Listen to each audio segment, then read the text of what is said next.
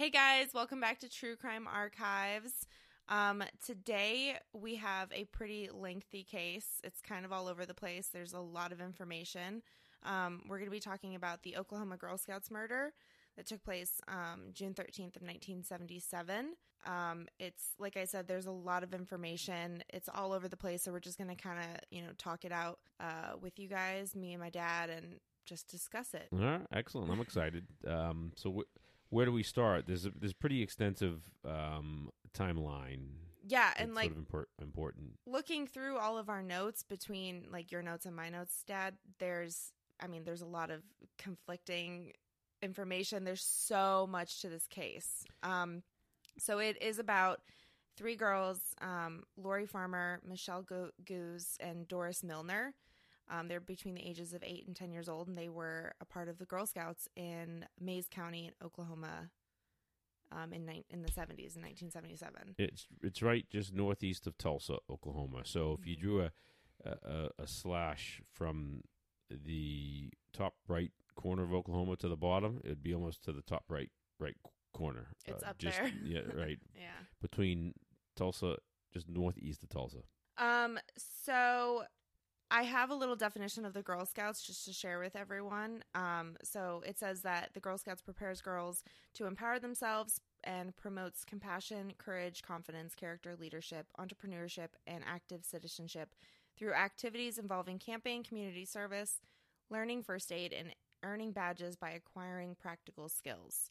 So this is a pretty awesome organization, next to the Boy Scouts as well, teaching kids, valuable life lessons. And there's no way that anybody knew what was coming the night of this camp out that they had. Yeah. I can't even imagine being in the Boy Scouts that you guys ever thought that anything like that would happen to either of the organizations. Well, when I was growing up in the 70s, we weren't thinking about these kind of things. Yeah. But as it turns out, this kind of thing was actually happening all around. But we never thought about those things in the Boy Scouts. Yeah, the 70s was kind of a big time for a lot of murders. So it's crazy to me to think that no one thought that anything was going to happen. But there's a lot of murders that took place in the 70s. So we weren't engrossed in front of the TV. Of course, we certainly didn't have social media. We didn't have all the electronics. And the TV, you just had, not that we lived in the olden days, but the TV didn't have cable necessarily yet. Shortly afterwards, we had MTV, I remember. But your dad was and mom was watching, or your grandparents in this case, were watching the news at dinner time. And so it just wasn't plastered all over the place. So we had no clue. We didn't know what was going on in those days. Yeah. So this takes place June 13th, 1977. The girls are getting ready to go off on a 2-week camping trip with the Girl Scouts. So they arrive at the camp around 6 p.m., and it's actually storming when they get there. So, they get settled in their respective tents.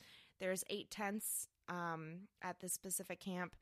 The counselor's tent is at the very front, and they're kind of set up in like a semicircle. Mm-hmm. And then these 3 girls happen to be in tent 8, which is at the very end. So at the end of that little semicircle, which that'll come in conversation. I have some things to say about that in a minute. Yeah. So it's a semicircle. Where are the counselors at this point? So they're at their tent is tent 1 at the very, so it's going to end up being the exact opposite of tent 8. So it's about, 86 yards away from tent 8. So if you're facing this semicircle, the counselor's tent is on the left, and then tent 1, 2, 3, 4, 5, 6, 7, and tent 8 is all the way to the right. Mm-hmm. Now, can the counselor's tent see tent number 8?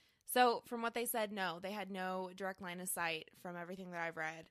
They could not see tent 8. And then if you look at the maps that we have, the aerial maps of how this is set up, there's a structure in the way. I think it's the bathhouse is what we probably would have called it. Right. It's actually in the way. Right, which that as a parent now infuriates me. I don't understand that. Well, I can tell you in the Boy Scouts, we'd have probably killed to have 10-8, knowing that the Far councils away, yeah. couldn't see you. Yeah. But nevertheless, that's important. Perhaps maybe down the road. But that's, from my understanding, you guys did things similar too. Like you were set up in a semicircle. Yeah, the kids were in the tents, and then the troop leaders, they were called, or counselors, whatever, they had their own tent. Okay. Yeah. That I makes think, no sense to me. I remember reading though that this case may have potentially changed how the Boy Scouts and Girl Scouts do business. Perhaps they have counselors spread out throughout the tents. I don't know. It may have. Somebody said that. See, the problem with this case is there's a lot of like opinions and anecdotal information that you can get caught up in. So it's hard. Yeah. It's hard to sift through that. I should have said too, this is technically an unsolved case. Oh yeah, yep. So Cold there's case. there's information all over the place and opinions, and Okay. we'll get into that. Okay, so it's at this point storming, so the girls all go into their prospective tents. These three specific girls, they were writing letters back home to their parents. So, no one had any idea what was coming. And then, later into the night, a couple of other girls from the other tents would later report that they, heard someone coming into their tent or saw someone coming into their tent.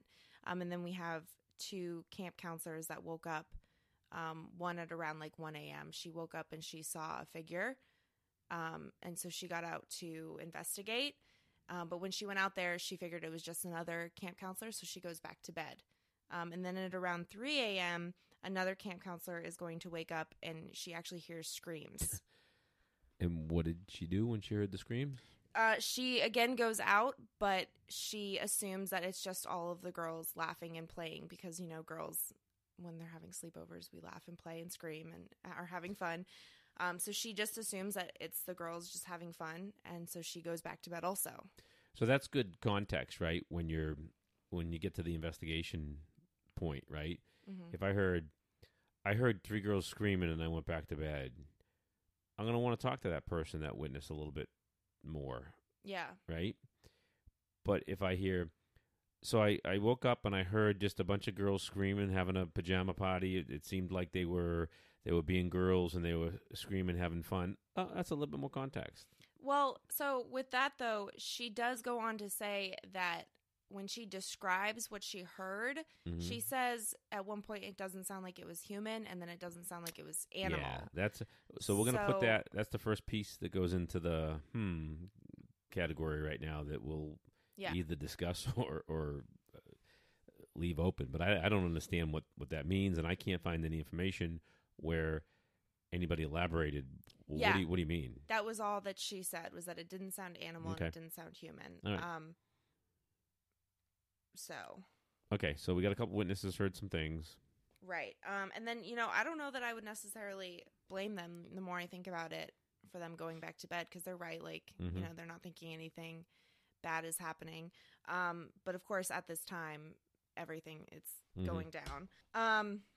So the camp counselor that woke up at 3 a.m. and heard the noise, I believe you have her name on yours. Yes. It's Whittle? Oh, hold on a Carla? second here. Carla Wilhite. Okay, so Carla Wilhite is the one that woke up and heard the noise, heard the screaming.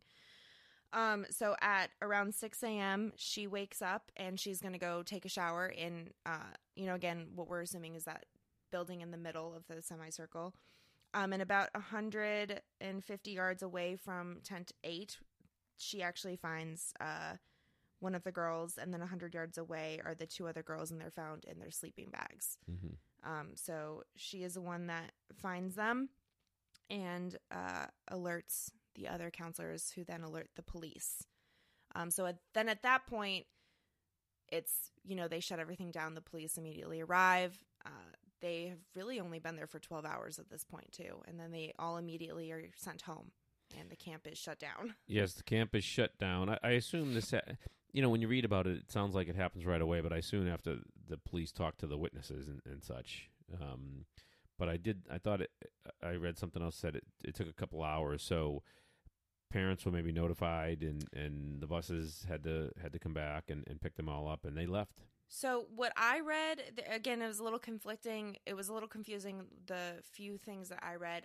At one point, I read that the parents actually had to drive down there to pick up their kids, but the parents were not notified of what was going on. They were just told, it's over. It's over. Come You're get right, the kids. right. Come yeah. get the kids. And then I think things were starting to be reported, and some of the parents, kind of had an idea that something bad was happening. Mm-hmm. So they just weren't sure. And then they got there, and again, when they got there and saw the kids, no one knew. They just saw their kids, and then, these three parents were like, where are my kids? So, and the camp's been shut down ever since. Yeah, it's still standing. Like, it's still there. It's under new ownership, and, like, the tents are still up. It's just, been overgrown by vegetation. Okay. They just haven't gotten rid of it. All right, so now so the police are there for a murder investigation, triple murder investigation. Yes. So now they begin looking for any kind of evidence. And there is quite a bit of evidence. Mm-hmm. So there is quite a bit of evidence between hair and some semen that they found.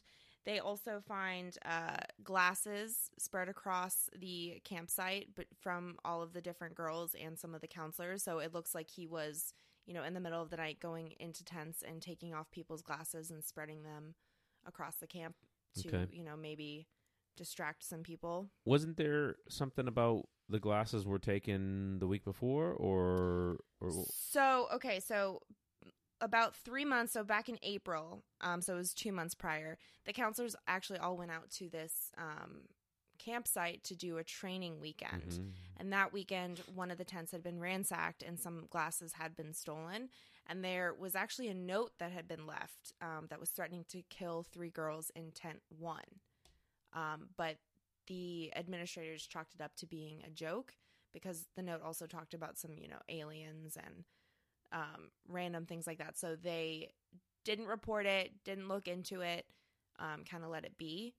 And those glasses that have been stolen that weekend will be later found in the cave that is going to be found. Okay, so that's a little bit later. Okay, so that's not the glasses that we're talking about. Okay, no, those aren't the glasses. All right. So what it was is that he was taking off glasses or taking glasses from the sleeping girls and the counselors, whoever wore glasses, and spreading them around the camp. So kind of, the idea is that, like, maybe when they woke up, if they woke up to the screams, they wouldn't be able to see.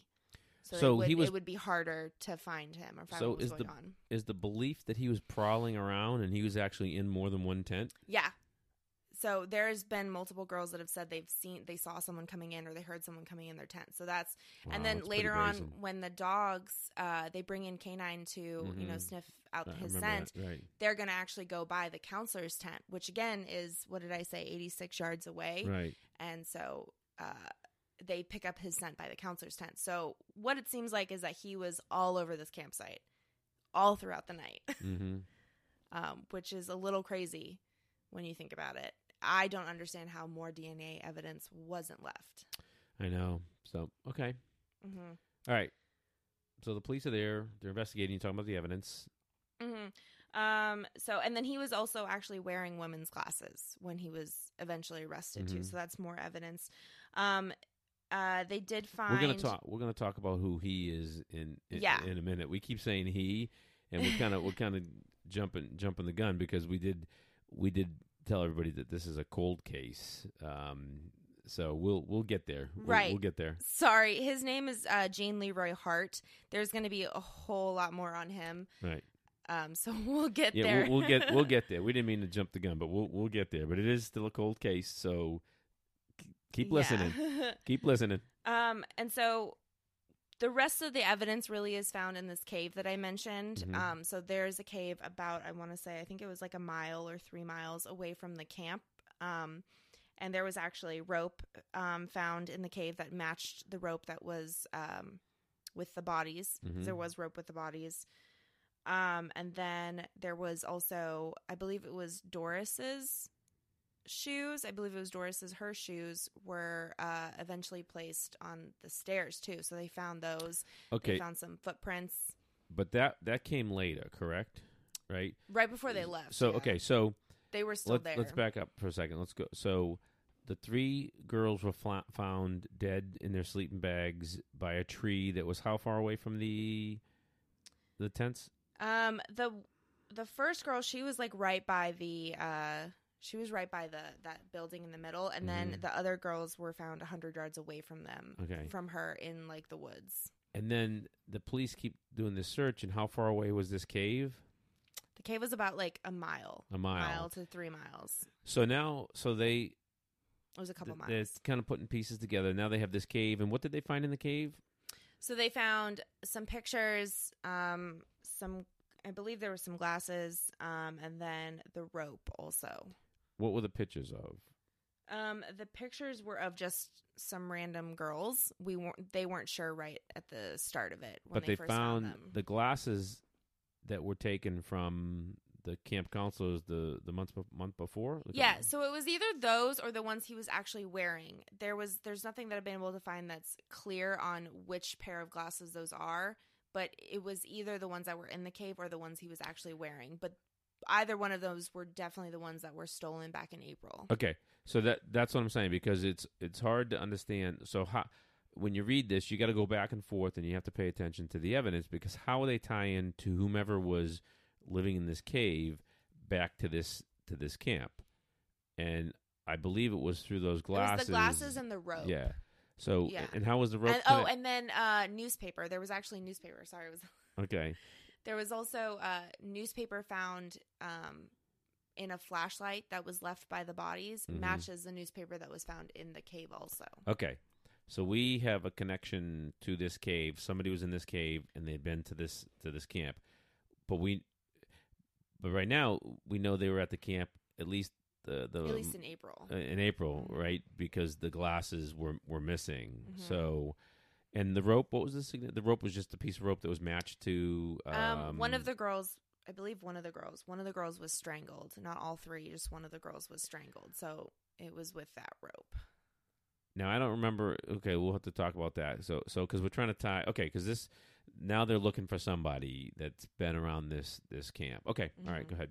So yeah, so what happens? What happens next? Let's talk about the so the sneakers, right? So that's what we need to talk about. So right before, so we're gonna they did a search. They were getting ready to do a search, but right before the police were getting ready to leave, there was a private security company that was working. Yeah, and they saw it was them, and I believe the police were still there also. The police were still okay. They saw a figure in the woods. They kept seeing someone, and every time they would go and investigate it. And then one of the times that they went, like they left where they were at, they came back and there was a bag with Doris Milner's shoes in the bag on the steps. And they were wet, allegedly. Yeah. And they were left on the doorstep too. What was the significance of that building? At the door, I think it was the headmaster, or that was like the administrator's building. Yeah, where they found.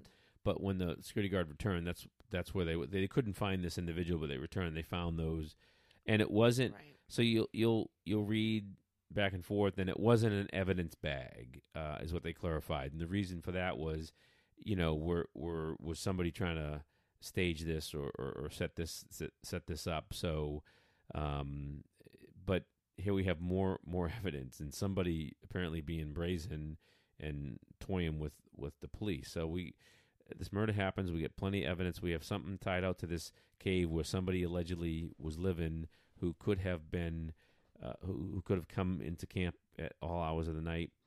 The other interesting thing too is all 3 of the girls were not found in the same location. One was over by that sort of bathhouse structure, or right, and that's that is the one that they believe he killed last. That he actually like made her walk out, because then they end up also finding like shoe impressions.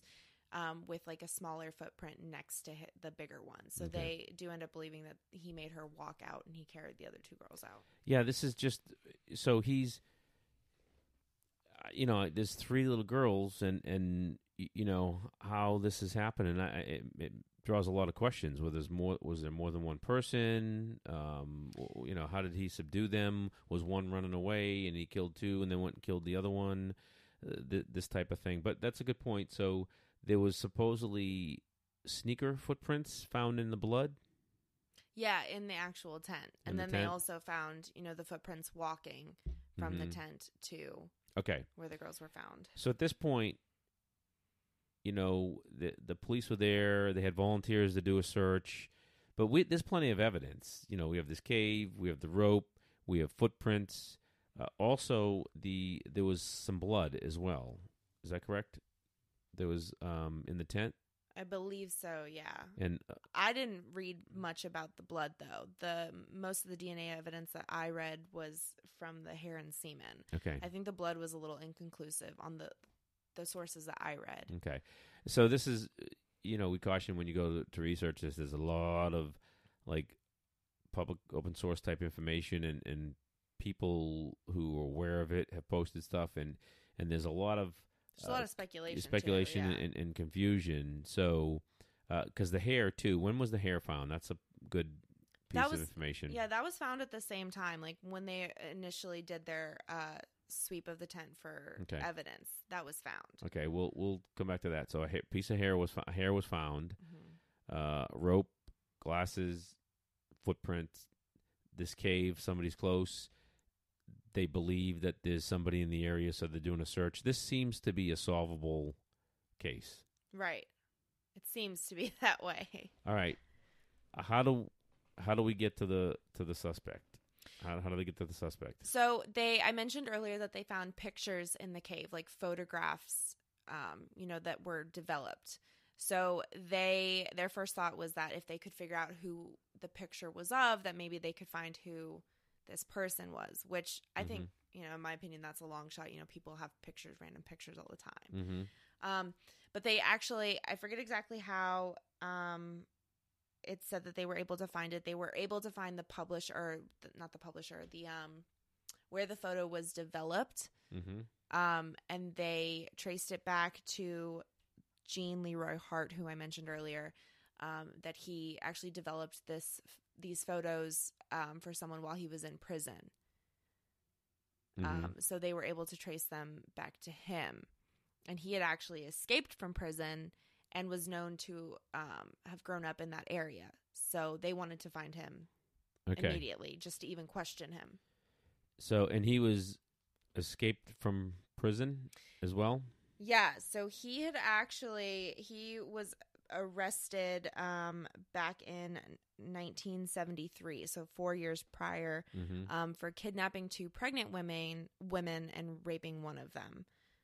So he was actually sentenced to 300 years for those 2 crimes, and he had escaped in 1973, like the same year he was arrested and sent to prison. All right, so he's escaped convict. Mm-hmm. He's from the area. And we have these photos from this cave that they believe is tied to somebody having been in the camp and potentially tied to the murder of the 3 girls. And they track the pictures back to him having developed it. So now they're on a manhunt. They're looking for him, and they have, I think they had 200 law enforcement and 400 volunteers to search the camp within 4 miles of the camp. Now, at this time, there's a lot of information. They're saying they found a murder weapon. They didn't find a murder weapon. Maybe a crowbar was the murder weapon. They said they had suspects. They said they didn't have suspects.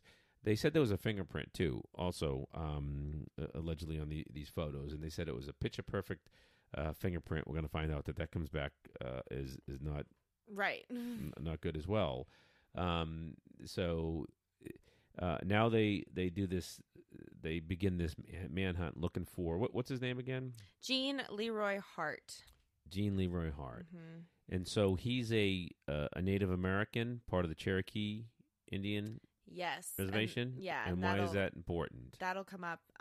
He had a lot of support behind him because of how Native Americans believe, what they believe in, the type of people they are.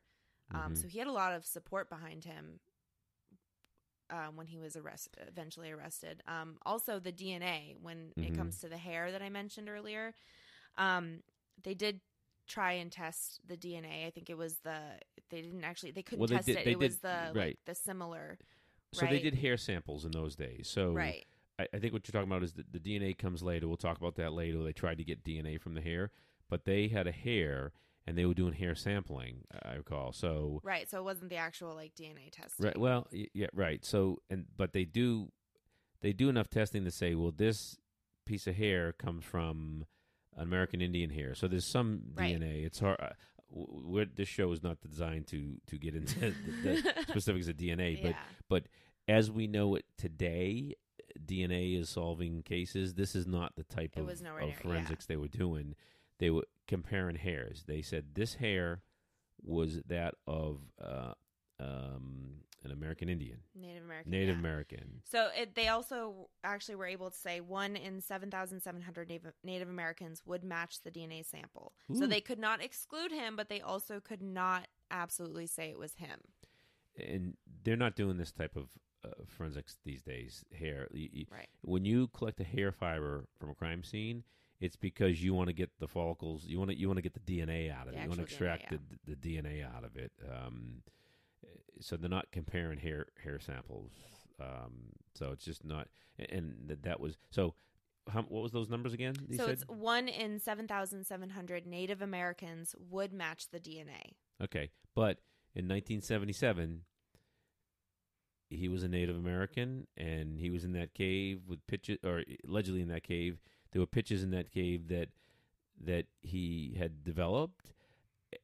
You can see how they're starting to focus, or they have focused in on him. So there was a lot of pressure too, because the American Indian movement showed up during the 400 volunteers that showed up, and that was AIM. And in the 70s, they were very, very powerful organization for Indian rights and things. And in fact, they're known for doing standoffs with the police and FBI and such like that. So now, can you imagine the pressure mounting on the police?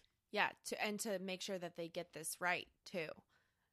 They don't want to just go in and arrest, have blinders on and arrest the wrong person. Okay, so they do this search. Did they find him right away? No, so it actually took 10 months. And then on April 6, 1978, he was found. Okay. So it was a 10-month manhunt. It was the biggest manhunt at that time for that area. So this search, June, July. So I read that around the 1st of July, this is when all law enforcement said, okay, we're done with evidence collection. And at this point, it's the local police, it's the Oklahoma State Bureau of Investigation. It was also the FBI. The FBI was brought in on the 29th of June.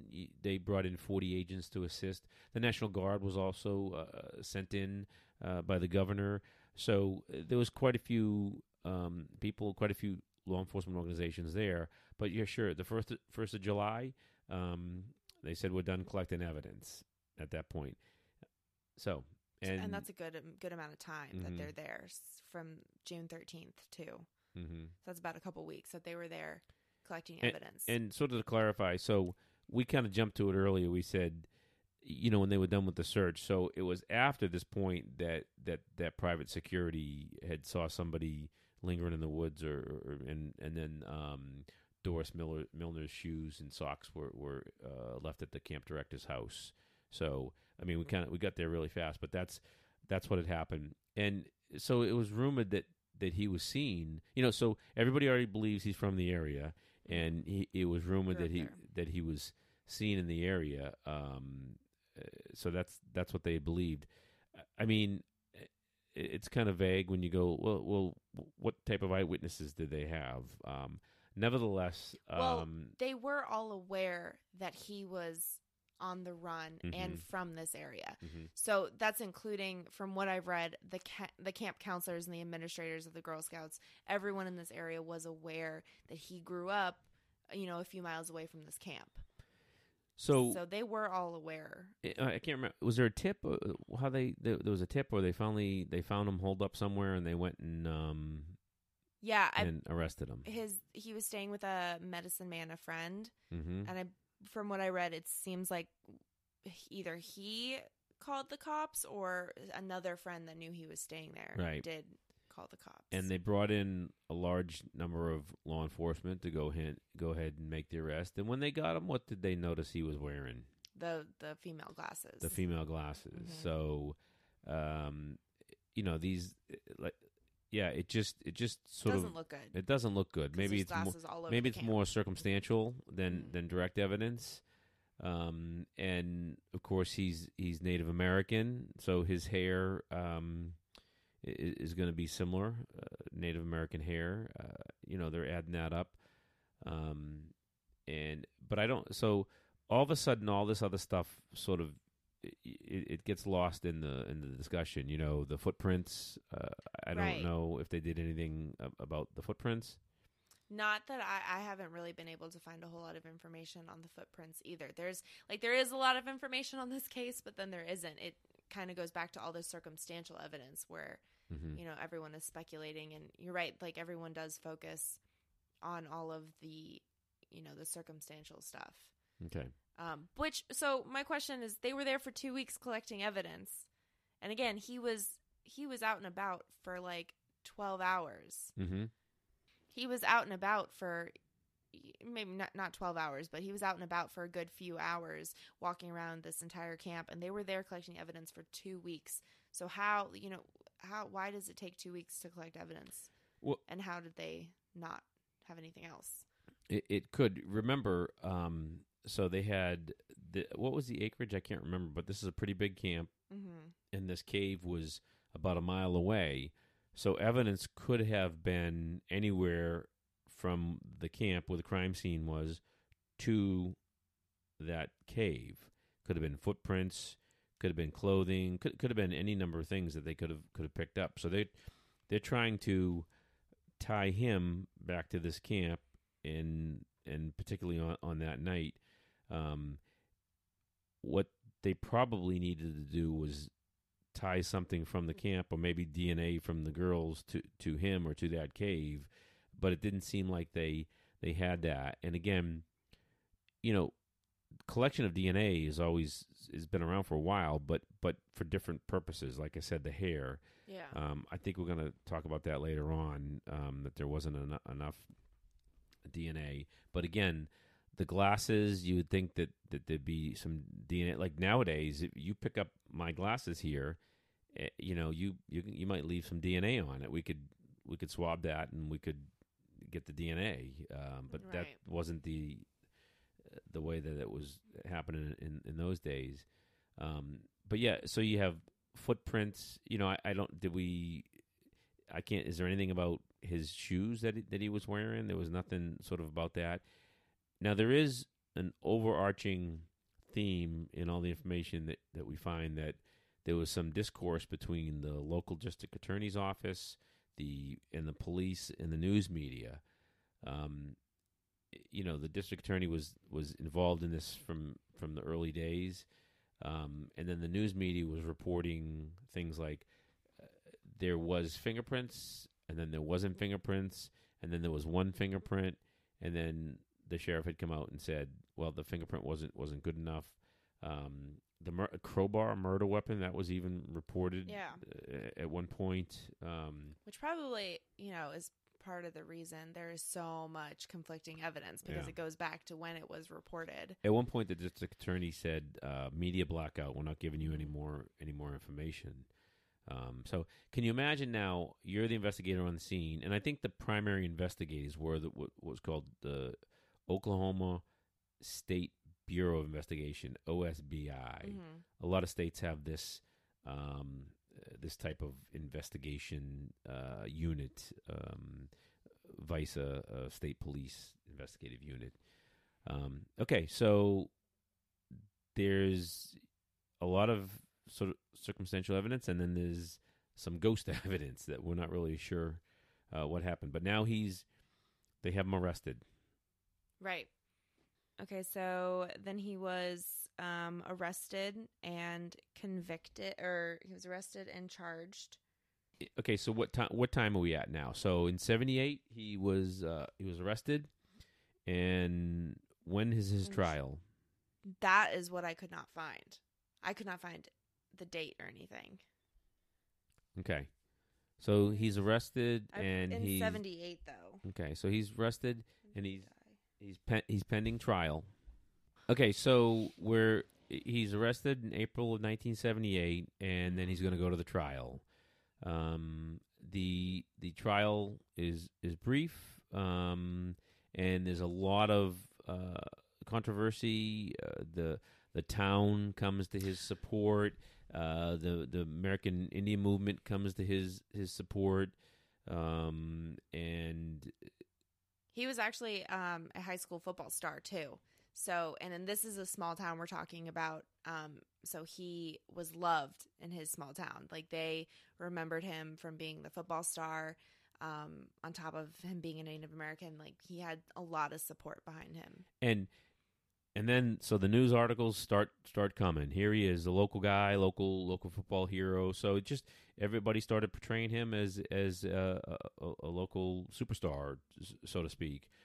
Forget about the fact that previous charge, that he'd been on the run from prison. So yeah, okay, I so don't understand that. So next episode, we're gonna talk to you about the trial, what happened at the trial, and what's been going on since then. Maybe we'll talk about DNA a little bit, because remember, in the beginning, Hannah said this was a cold case. Right. So even though we have someone arrested, this is still a cold case. So, okay, thank you guys for listening. If you want to follow us on Instagram, we are True Crime Archives Podcast on Instagram. And then please rate and review the podcast and leave us any comments. We are excited to listen to all the feedback. And tune in next week to find out what happens.